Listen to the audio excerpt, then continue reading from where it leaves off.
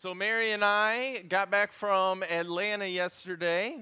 We were with Kevin and Lori and Blaine Hewitt at the Catalyst Conference in Atlanta, or nearby Atlanta. We were at the conference from Wednesday till, we flew back Saturday. The conference ended Friday morning. But thanks to the generosity of the elders and the Hewitts, it didn't really cost us anything. We are so grateful.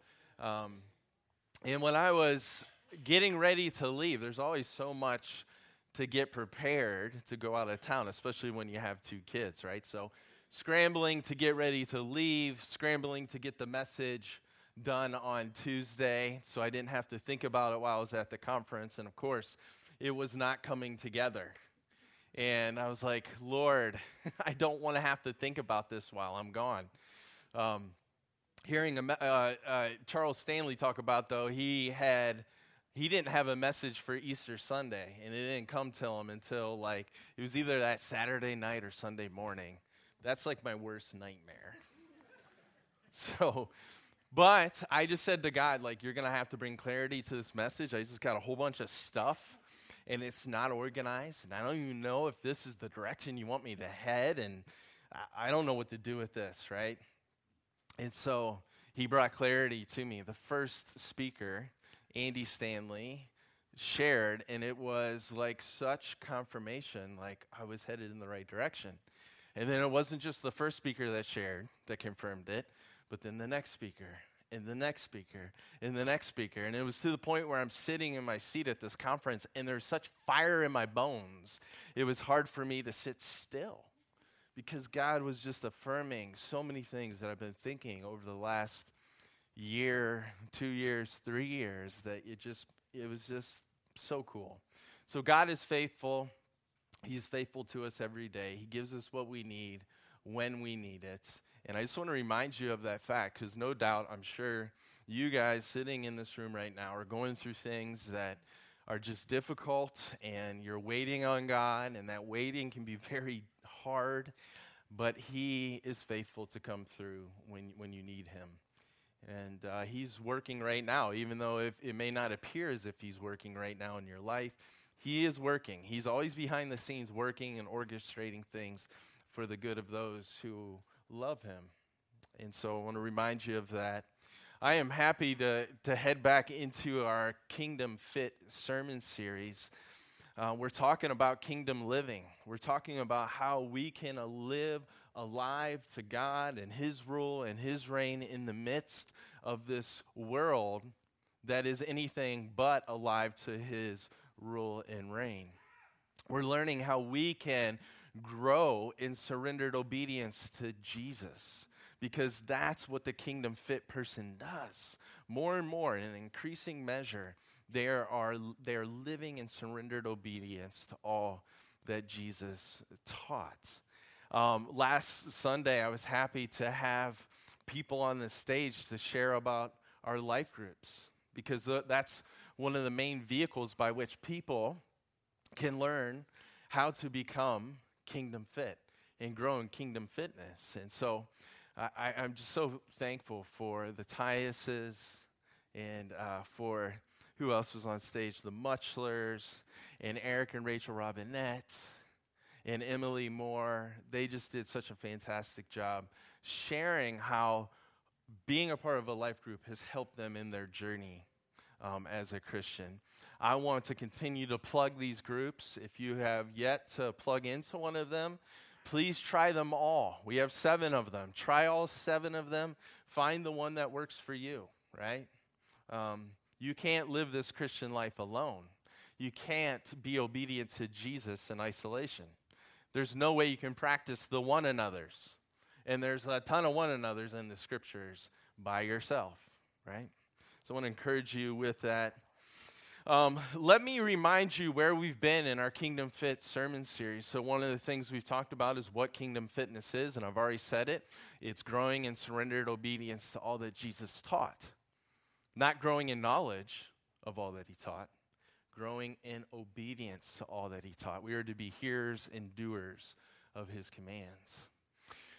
We've also talked about that if we're going to approach growth in kingdom fitness, and if we're going to approach it well, if we're going to train in it, there are some foundational truths that we have to keep in mind. And so we've covered those. Let me just mention them to you. Kingdom fitness is immensely valuable. It's immensely valuable. God has given us everything we need to become kingdom fit. We must put forth grace-empowered effort into growing in kingdom fitness, for it is God's grace that motivates our effort, sustains our effort, and frees our effort to fail. These are foundational truths that we have to hold on to tightly so that when we train with Jesus, we don't get all wonky with it, and we don't morph into some unhealthy ways of trying to experience spiritual growth. So what I want to do this morning is I want to talk about the main components of a training program with Jesus in kingdom living. I want to talk about the essentials that need to be a part, I believe need to be a part of every person's training program. The desire is that this will be practical for you. I'm trying to make this series as practical as possible. These components came to me with this aha moment that God gave me. Don't you just love aha moments where things that are so foggy just become clear?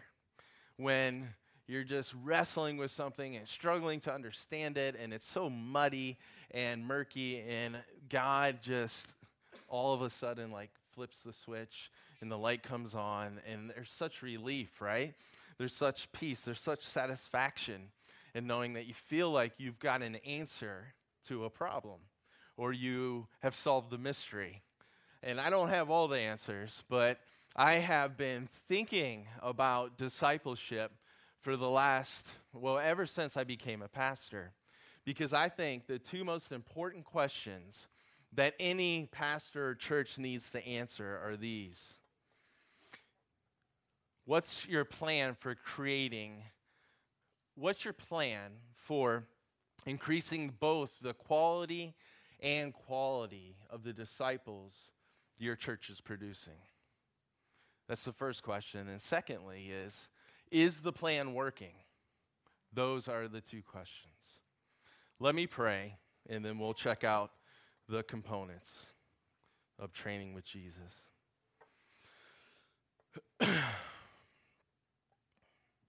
Lord Jesus, I thank you so much for this morning. Thank you that you are in our midst. Thank you that your presence is with us, and that you have given us access to yourself through your life, your death, and your resurrection, and your exaltation. Thank you that when we don't even know what to pray, your Spirit is interceding for us. Lord, I pray as we look at these components of training with you, that you would bring us clarity, and that we would desire it, and that we would go after it with all of our heart. It's in Jesus' name we pray. Amen. So here are the components. Are you ready? I want to give you a 1,000-foot view, and then we'll look at two of the components in more detail. The first one is vision. The second component is commitment. The third component is assessment, plan, evaluation. So that's the 1,000-foot view. Let me give you just a few details so that you can grasp the 1,000-foot view. And then I want to look at vision and commitment in more detail. Vision. Perhaps you've heard the saying, if you aim at nothing, you hit it every time. Have you heard that saying? Meaning, if you don't have a target in mind, how on earth are you going to hit it? If you don't have the destination in mind, how are you going to organize your steps to get there? We have to know what we're aiming at. Training with Jesus is no different, right? You have to know what you're aiming at if you're going to hit the target. More on this in a bit. Second is commitment. If we're going to become the vision, we have to do whatever it takes to get to the target, to arrive at the destination, to hit that target, to pierce that target. There are no quick fixes when it comes to spiritual growth. There just isn't. And I know that that is hard for us. One of the things that was mentioned at the conference is, and one of the things I've thought about is we live in an Amazon Prime world, right? I get frustrated if my package isn't there in 2 days. Like, it's like, what on earth? How could they? Right? Like, you expect it now. Spiritual growth is not that way. It takes time, both quality and quantity of time. There are no shortcuts to spiritual growth. It will take energy. It will even take money. Here's the thing. In Christ, we are no longer sinners, right? We are saints that still occasionally sin. And we need to grow into our new identity in Christ. We need to grow so that our life falls more in alignment with our new nature and our new heart, and that takes commitment. More on this in a minute, too. The next part is assessment. So once you see the vision and once you're committed to the process of training with Jesus, you have to ask yourself, all right, where am I weak? Where do I fall short? Where is God desiring to grow me right now in this season of my life? You got to discern that with the Spirit, with God's help, of course. And then number 4, you need to have a plan. There's that saying, and I think it's true of the spiritual life too, without a plan. Those who fail to plan to fail, I think is how it goes. God, thankfully, he is so gracious to us that even when we are haphazardly walking the Christian life, he can still allow growth to happen, and that just speaks to his grace. But I really believe that in order for us to experience substantial growth, we need to have a plan. We need to be intentional in our efforts. Dallas Willard says there are 2, and I agree with him wholeheartedly with these. There are 2 primary objectives that our plan has to address. The first is to bring us to the point where we dearly love and constantly delight in that Heavenly Father made real to earth in Jesus, and are quite certain that there is no catch, no limit to his goodness, or to the goodness of his intentions, or to his power to carry them out. That's the first objective that our plan must address. Simultaneously, the plan that we create with the Lord needs to address removing our automatic responses against the kingdom of God. Those old habitual patterns of thought, feeling, and action. You see, your body, your mind, right now is poised to sin. It's because you have developed habits and you've acquired habits of thinking and behaving that when the pressure's on, you naturally respond in ways that are out of alignment with the kingdom. You need to, your mind and your body need to be retrained. And so that's another aspect. That's the second objective that simultaneously needs to be addressed with the plan. In the coming weeks, we're going to be talking about the plan specifically in those 2 objectives. And then the 5th component is evaluation. Is your plan working? All right? If it's not working, then you need to start something, you need to stop something, or you need to tweak something, right? Doing the same things, expecting different results is the definition of what? Right. Spiritual life is no different. And guess what? What one person's plan may not be the plan for you. And that's important to keep in mind. This is how we train with Jesus. This is how we work out our faith with fear and trembling. This is how we grow in kingdom living. So let me zero in on the vision component and the commitment component with the rest of our time, because these components are so essential. Vision. Proverbs 29:18 says, where there is no vision, the people perish. But he that keepeth the law, happy is he. In other words, if we don't know what God's law is, we can't keep it. And if we can't keep the law, and if we don't keep the law, there won't just be nothing that happens, and we won't just go into a neutral state where there is no good or bad happening in our life. This verse makes it clear that there will be a loss that is deadly. You see, God's laws help us to understand how life was meant to be lived. They help us to understand how humans flourish. They help us understand how we can live in abundant ways that bring abundant life. And so it's so important that we understand his laws. They are the vision of what life is meant to be like and how it's meant to be lived. That's why you have things in the Psalms that say things like this. Psalm 119, 15, and 16. I will meditate on your precepts and contemplate your ways. I will delight myself in your statutes. I will not forget your word. In fact, the book of Psalms starts out with, and we've read this recently here at our church, Psalm 1, 1 through 3. Blessed is the man who walks not in the counsel of the ungodly, nor stands in the path of sinners, nor sits in the seat of the scornful, but his delight is in what? The law of the Lord. And in his law he meditates day and night. What kind of life will this meditation produce? He shall be like a tree planted by the rivers of the water, that brings forth fruit in its season, whose leaf also shall not wither, and whatever he does shall prosper. And that is why Jesus said in the Sermon on the Mount, right, where we really learn what the vision is in the Sermon on the Mount, he said this in Matthew 5, 17 through 20, do not think that I've come to destroy the law or the prophets. I did not come to destroy, but to fulfill. Whoever therefore breaks one of the least of these commandments and teaches men so shall be called least in the kingdom of heaven. But whoever does and teaches them, he shall be called great in the kingdom of heaven. For I say to you that unless your righteousness exceeds the righteousness of the scribes and Pharisees, you will by no means enter the kingdom of heaven.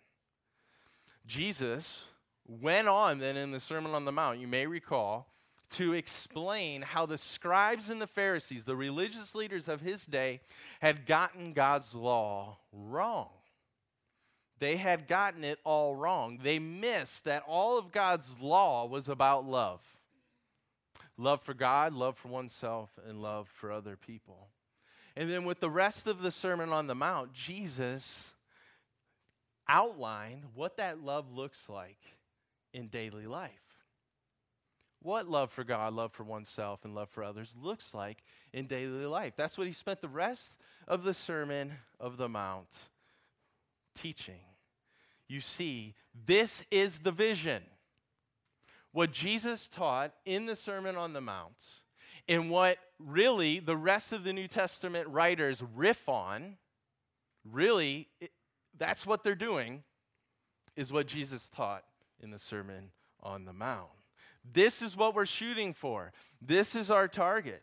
This is the destination that has been clearly defined by us, by Jesus. What I find sad is that I think many Christians don't know what the vision of the Christian life is. They don't know what it is. If you were to ask them, they may be able to answer with love, but I don't think that a lot of them can go beyond that. They can't outline for you what's taught in the Sermon on the Mount. Can you? Can you tell me what's been taught in the Sermon on the Mount? Do you have that in your brain and your heart? Is this the law that you're meditating on day and night? This has to be so firmly planted in our hearts if we're ever going to live lives that reflect it. We've got to know the target. And so I ask you, I challenge you to know the Sermon on the Mount. Keep it in the forefront of your minds. Do whatever it takes to regularly circle back to what Jesus taught there. I also encourage you to meditate on 1 Corinthians 13. because it's probably the best piece of writing that we have in regards to really just giving a definition of love and what love looks like in daily practice. So that's the vision part. That's what we're aiming at, that we would grow in surrendered obedience to the vision that Jesus outlined in the Sermon on the Mount. One of the things that I really like about our Thrive class is it's helping us to do that. We are focused on how Jesus loved people. And guess what the author of the study is doing? He's referring us back to what? The Sermon on the Mount, because that's the vision. Commitment. The second component is commitment. If we're going to train with Jesus, what level of commitment does it require? If we're really going to see substantial growth in kingdom living, what kind of commitment does Jesus ask of us? Let's look at some of Jesus' words. Luke 14, 26 through 33.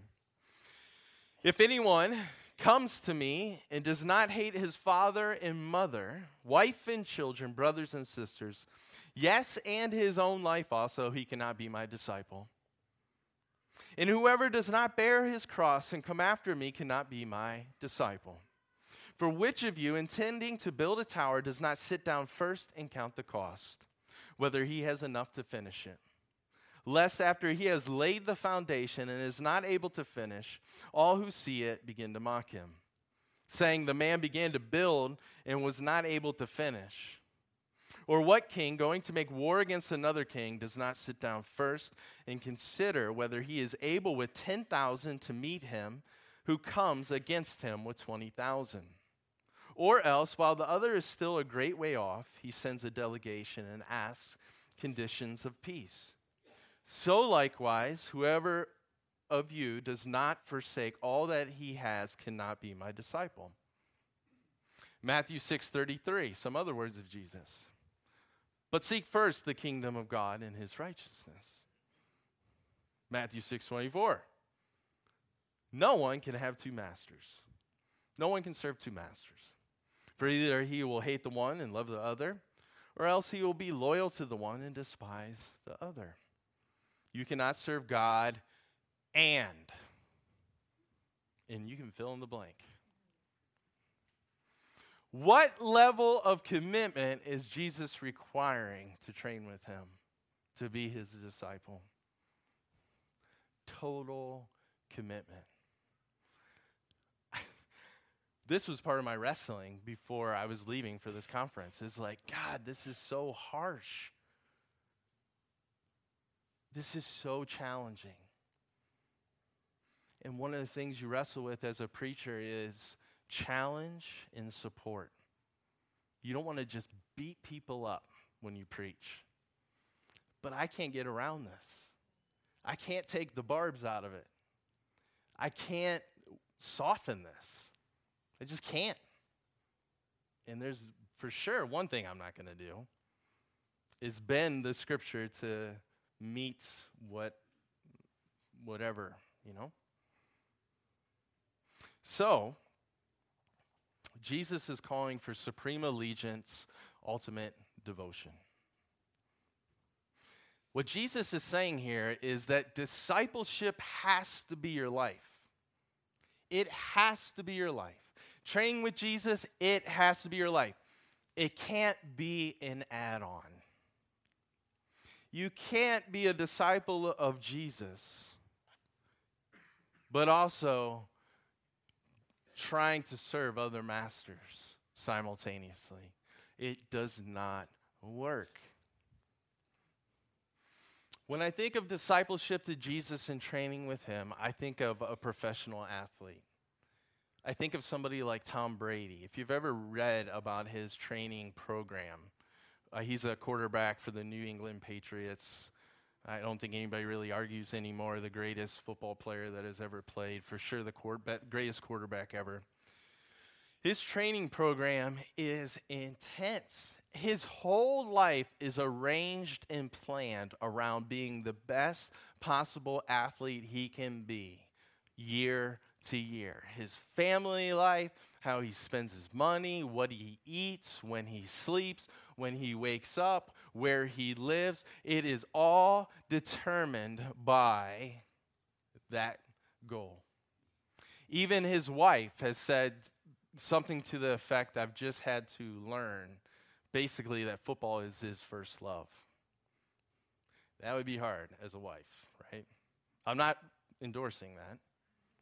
But this is the sort of intensity we have to have with Jesus, and that's what he is calling for. We offer our body as a living sacrifice to the goal of growing in surrendered obedience to all that he taught. See, I think people have been duped into believing. They've been duped into believing that you can have Jesus as your Savior, but not have him as your Lord. I think the gospel that has unfortunately been preached is that you get Jesus for his blood. Dallas Willard, he coined the term vampire Christians. People that just want Jesus for forgiveness of sins, and so that they can go to heaven sometime, when they eventually die. That is a part of the gospel, but it's not the whole gospel. When we commit to Christ, yes, we're saying that we are sinful and we need his forgiveness, and we're trusting that on the cross he took care of our sin problem. But we're also committing to a life that is surrendered to his lordship.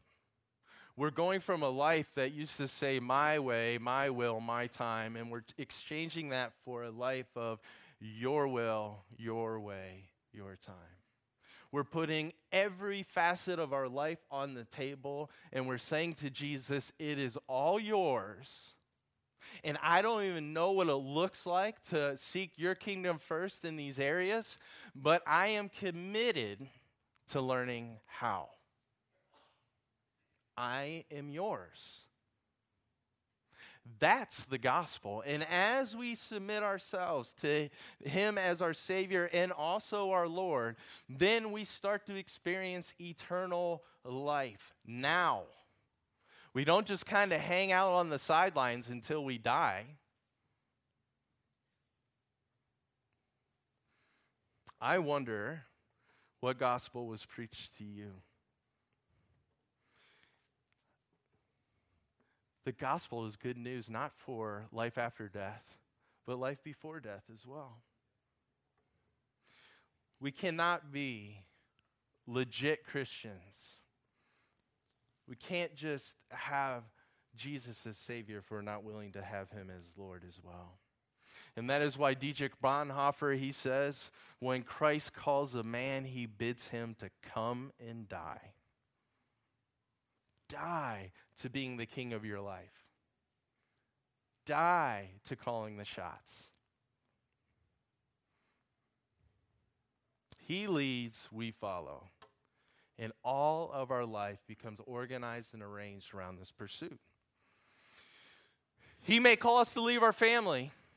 He did the first disciples. He may call us to leave our jobs. He did the first disciples. He may call us to the jungles of Africa. He has done this and continues to do it. But most often he doesn't. You know what he calls us to? Typically what he calls us Christians to is to see our life differently, to see our lives through the lens of discipleship. And what this means in practical terms is that we're asking the question, how do I seek the kingdom first in every dimension of my life? How do I seek the kingdom first in my marriage? What does that look like? How do I seek the kingdom first in my work? How would Jesus approach it if he were me? We have coaches in the room. How do I seek the kingdom first in my coaching?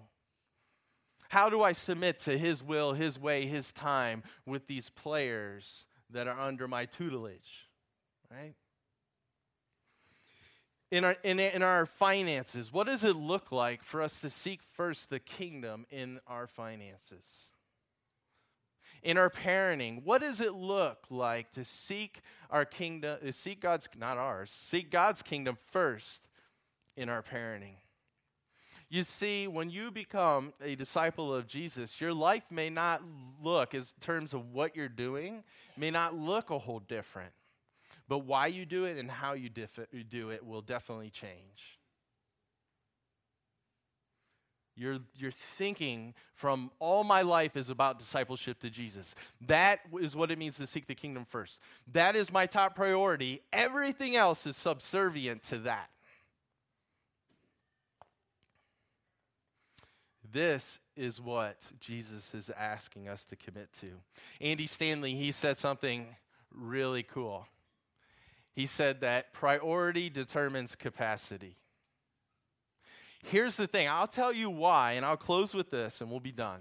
I'll tell you why Jesus' radical command of this radical commitment that he was asking for is not harsh and unloving and is not void of compassion. You know why it's not? Because Jesus knows, because he is love, he knows that if anything is on the throne of our heart other than him in his kingdom, life is not going to work very well for us.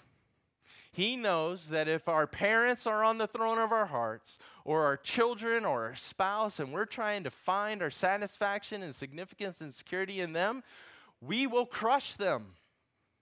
Because we are asking from them something that only God is able to give. Make your children your idol, you will crush them, and they will learn to resent you. You will smother them. And they're not going to want to be around you when they're 20 years old and don't have to be around you. Because when they failed, you failed. Right? Your identity was so wrapped up in them. Jesus knows this. And so it's the upside down way of the kingdom. He says, look, if you want to be a great parent, don't make that your top priority. Make seeking the kingdom first your top priority. And then your capacity to be a parent will enlarge. And you'll actually love and parent them well. You want to have a great marriage? Don't make it your top priority. Yeah, I'm saying that for real. Don't make it your top priority. Seek first the kingdom. Then you'll be given the capacity to love your spouse well. It's the upside down way of the kingdom. This is not a harsh command. Jesus, you know what would be harsh is if Jesus didn't tell us this. If he withheld information that would lead to abundant life and he knew it and withheld it and didn't shoot us straight, that would be unloving. That would lack mercy. Jesus loves you so, so much. Look, the reason I pastor here is because, and I'll tell you why, I'm laboring with all my might. I want to present you mature and complete in Christ. When I stand before Christ and I have to give an account, I want to say to him, Lord, I tried my best to partner with you to see every person in our church live the abundant life that comes by seeking you and your kingdom first. That's why I do this. And that's why I'll continue to do it until he tells me to do something else. This is my desire for you. This is what I labor and toil for. Let's pray.